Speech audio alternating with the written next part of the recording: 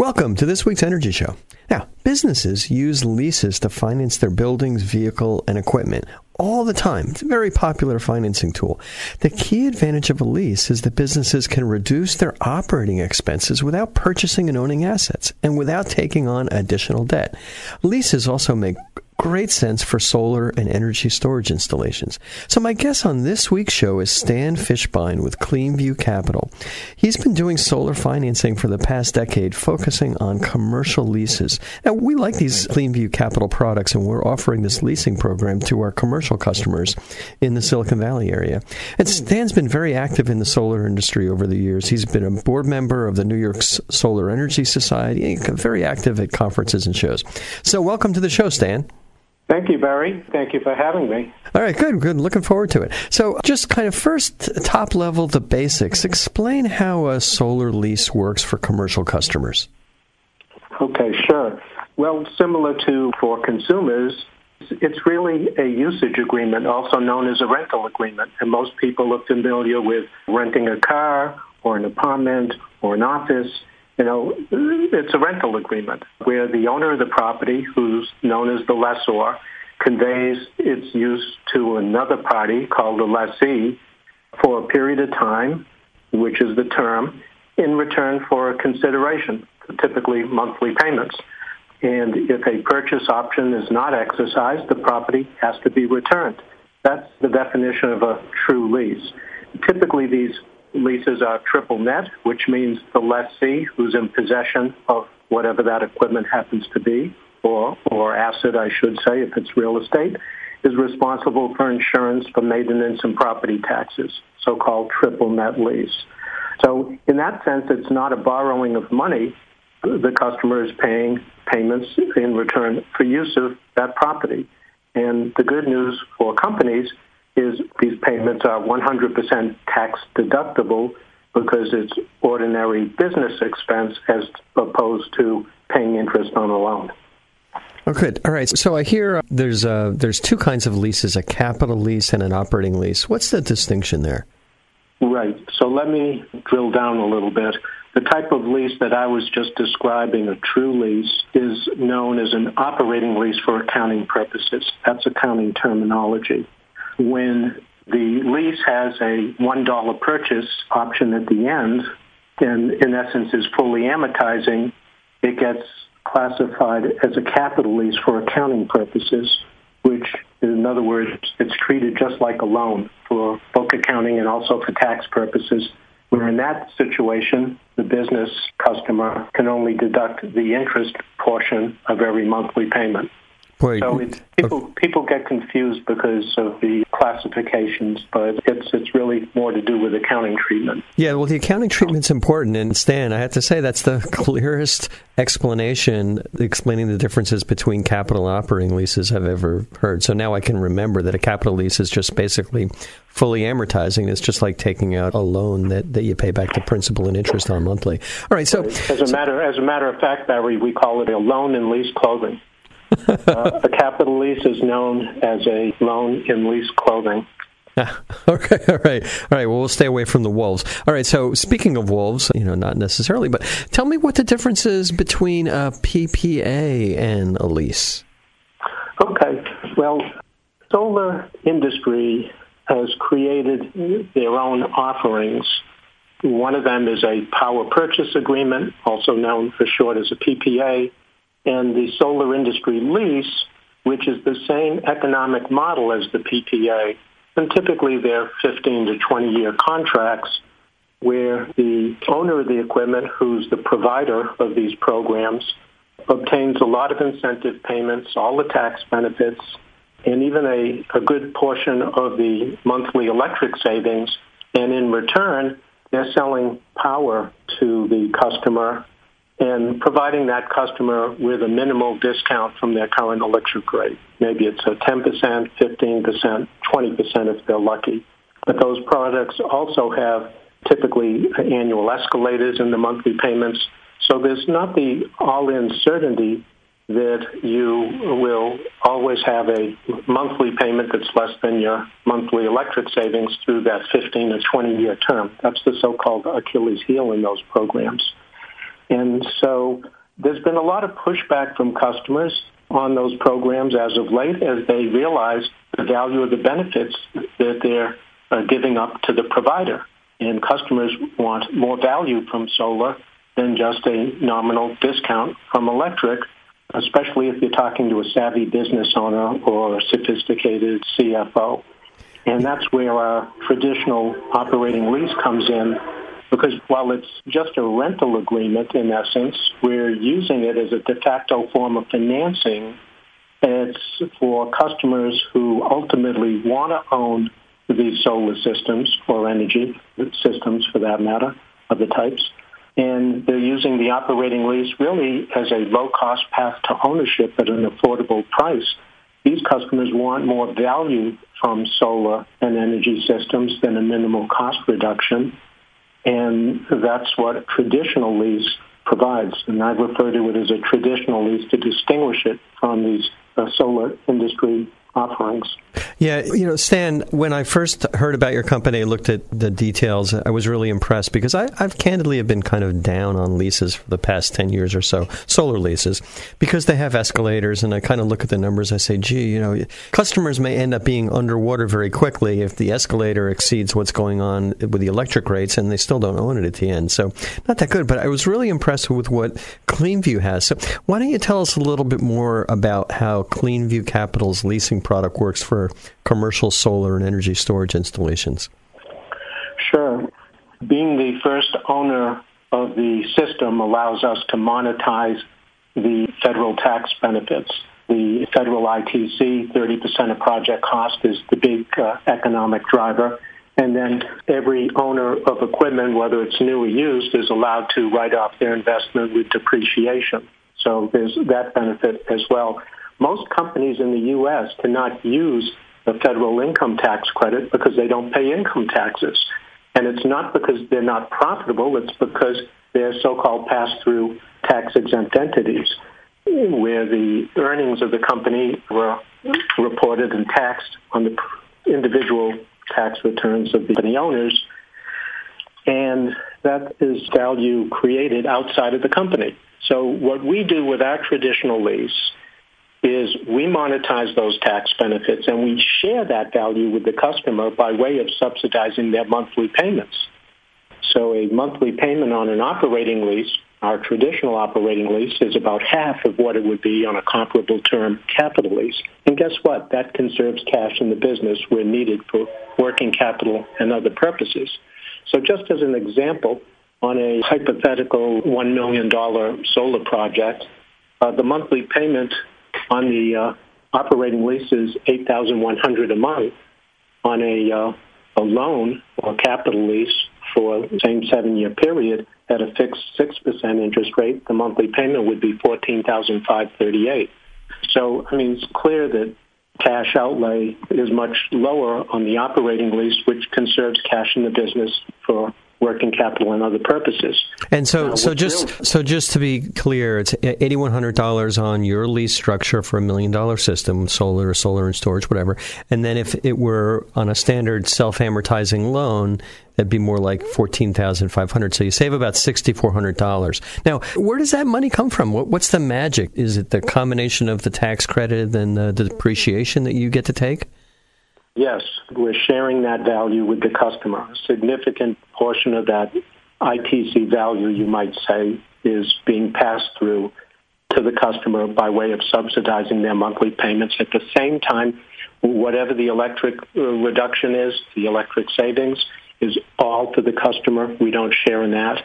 These payments are fixed. There's no monthly or annual escalator.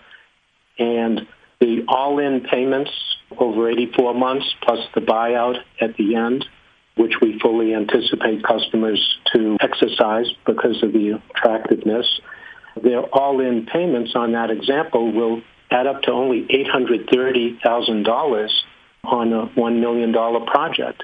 So roughly 83% of project cost is their all-in payments, and all of those payments are 100% tax deductible for a business. The monthly payments is ordinary business expense, and their purchase at the end, they're going to write off with maker's depreciation or one-time first-year write-off if the current tax bill gets put into law. Okay. It's very attractive. It creates this so-called low-cost path to ownership at an affordable price where more incentives and benefits for the customer and not for the provider. All right, Stan, so we're talking about how the lease works over the 6-year term, and then what happens at the end of that term? How is the ownership transferred, and what kind of buyout is there? Okay, so it's actually, Barry, a 7-year lease term, and first and foremost, we want to make sure that it's structured in accordance with tax rules so that if ever audited by the IRS, there's no question it's treated as a true lease, which allows us to monetize those tax benefits that I mentioned and share that value with the customer. So at the end of the 7th year, the purchase option is written that the customer has the right to buy the system at the greater of 15% of lease amount or the system's then fair market value, and we don't cap the fair market value. And the reason why is because if ever audited, there's no question that's a fair market value purchase option, which is something IRS likes to see at the end of the lease term. But that raises the concern among customers, gee, how fair market value determined? How do I know I can trust these guys not to take advantage of me with a crazy fair market value, et cetera? So the way we address the customer's concern is by giving them a fixed price early buyout option at the end of the 6th year in an amount equal to 26% of lease amount.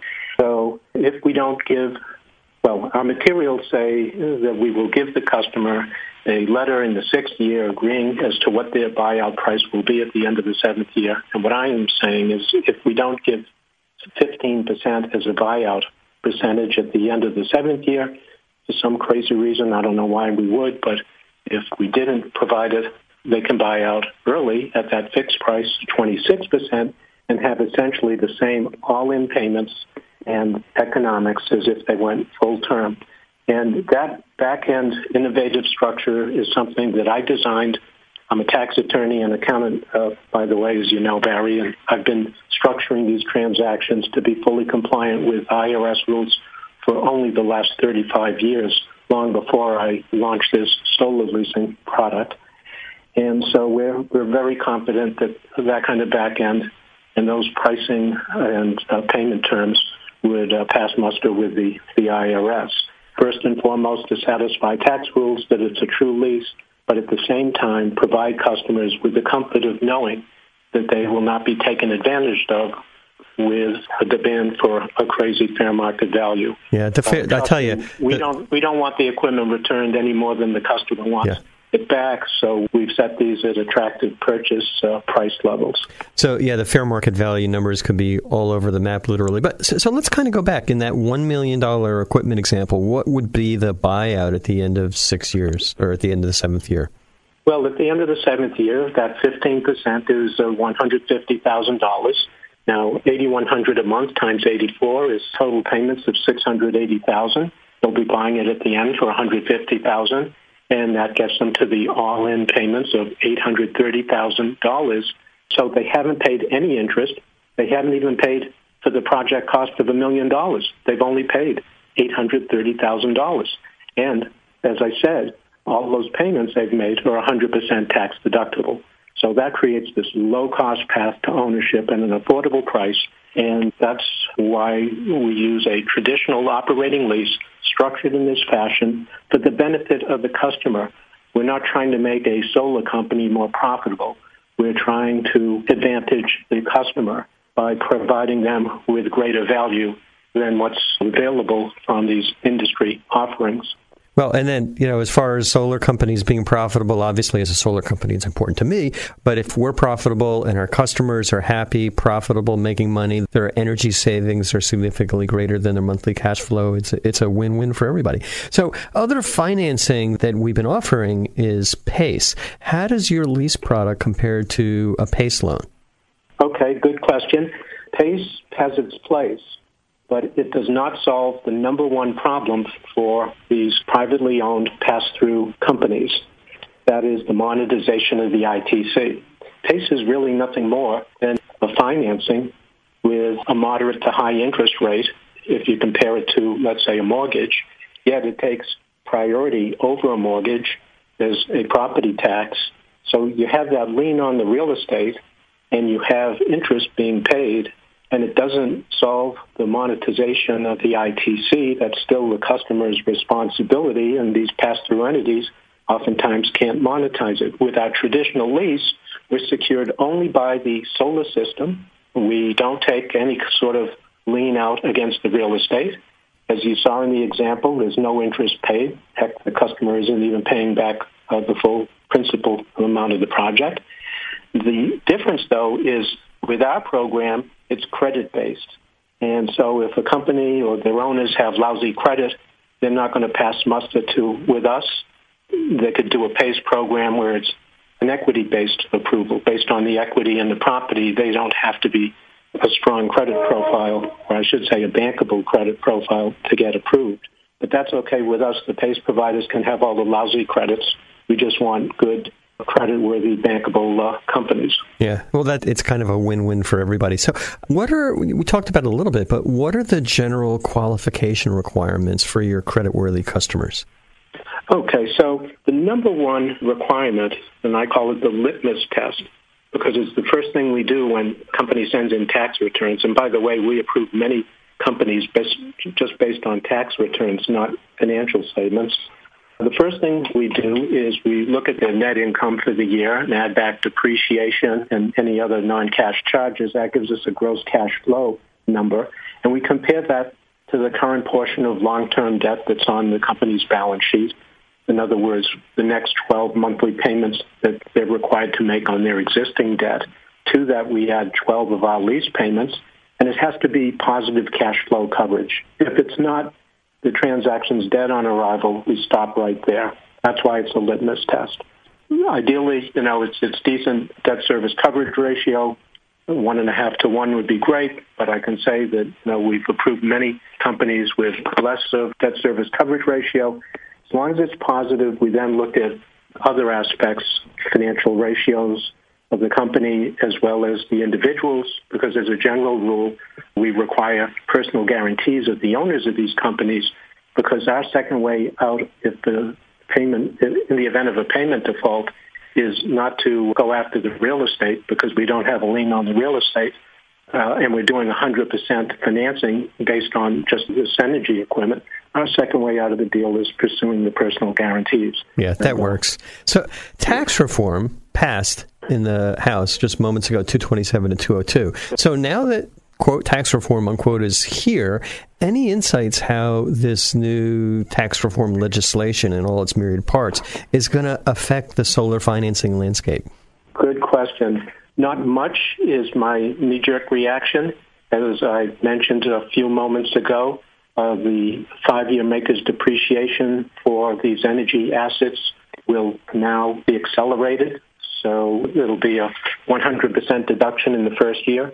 Currently, it's 50% bonus in the first year, and then regular depreciation, which would have resulted in deducting 60% of the project cost in the first year, and then the remainder over the next several years.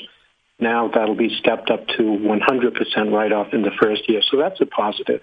On the flip side, offsetting that, though, is the reduction in the corporate tax rate from 35% to 21%, which means the value of the depreciation is worth less. ITC is not affected because that's a dollar-for-dollar offset against your tax liability.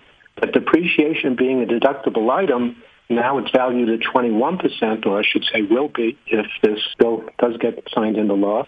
The value of that deduction is worth less at 21% than 35%. You balance that out with the acceleration of the depreciation deduction. We think on a traditional operating lease like ours, the monthly payment might increase 3 or 4%, which is not a big deal. And keep in mind that whatever that increased amount is still 100% tax deductible. So it's going to be a minimal impact on our pricing. Where we will have a more important impact is with these PPA programs, where they're driven by tax equity partners who are oftentimes multinational companies, and there's a provision of the current bill where the value of the investment tax credit will be reduced by 20% to those folks. Yeah, there's that BEAT provision that SEIA has been kind of working on minimizing, but I think they did a great job, but there'll still be a minimum impact. Yeah, that's it. Yeah. Exactly. All right, so how can people get in touch with you at Cleanview Capital? Okay, so they could go to our website where all of our contact information is located, www.cleanviewcapital.com. Also, our main number is 914-613-8454. I can be reached at extension 1, and my business partner, Al Golembeski, can be reached at extension 2. We're co-owners and managing partners at Cleanview Capital. All right, great. Well, that's all the time we have on this week's Energy Show. Thanks, Stan, and thanks to all of our listeners for tuning in. If you missed any of today's show, you can always go to our website at cinnamon.energy and listen to the podcasts.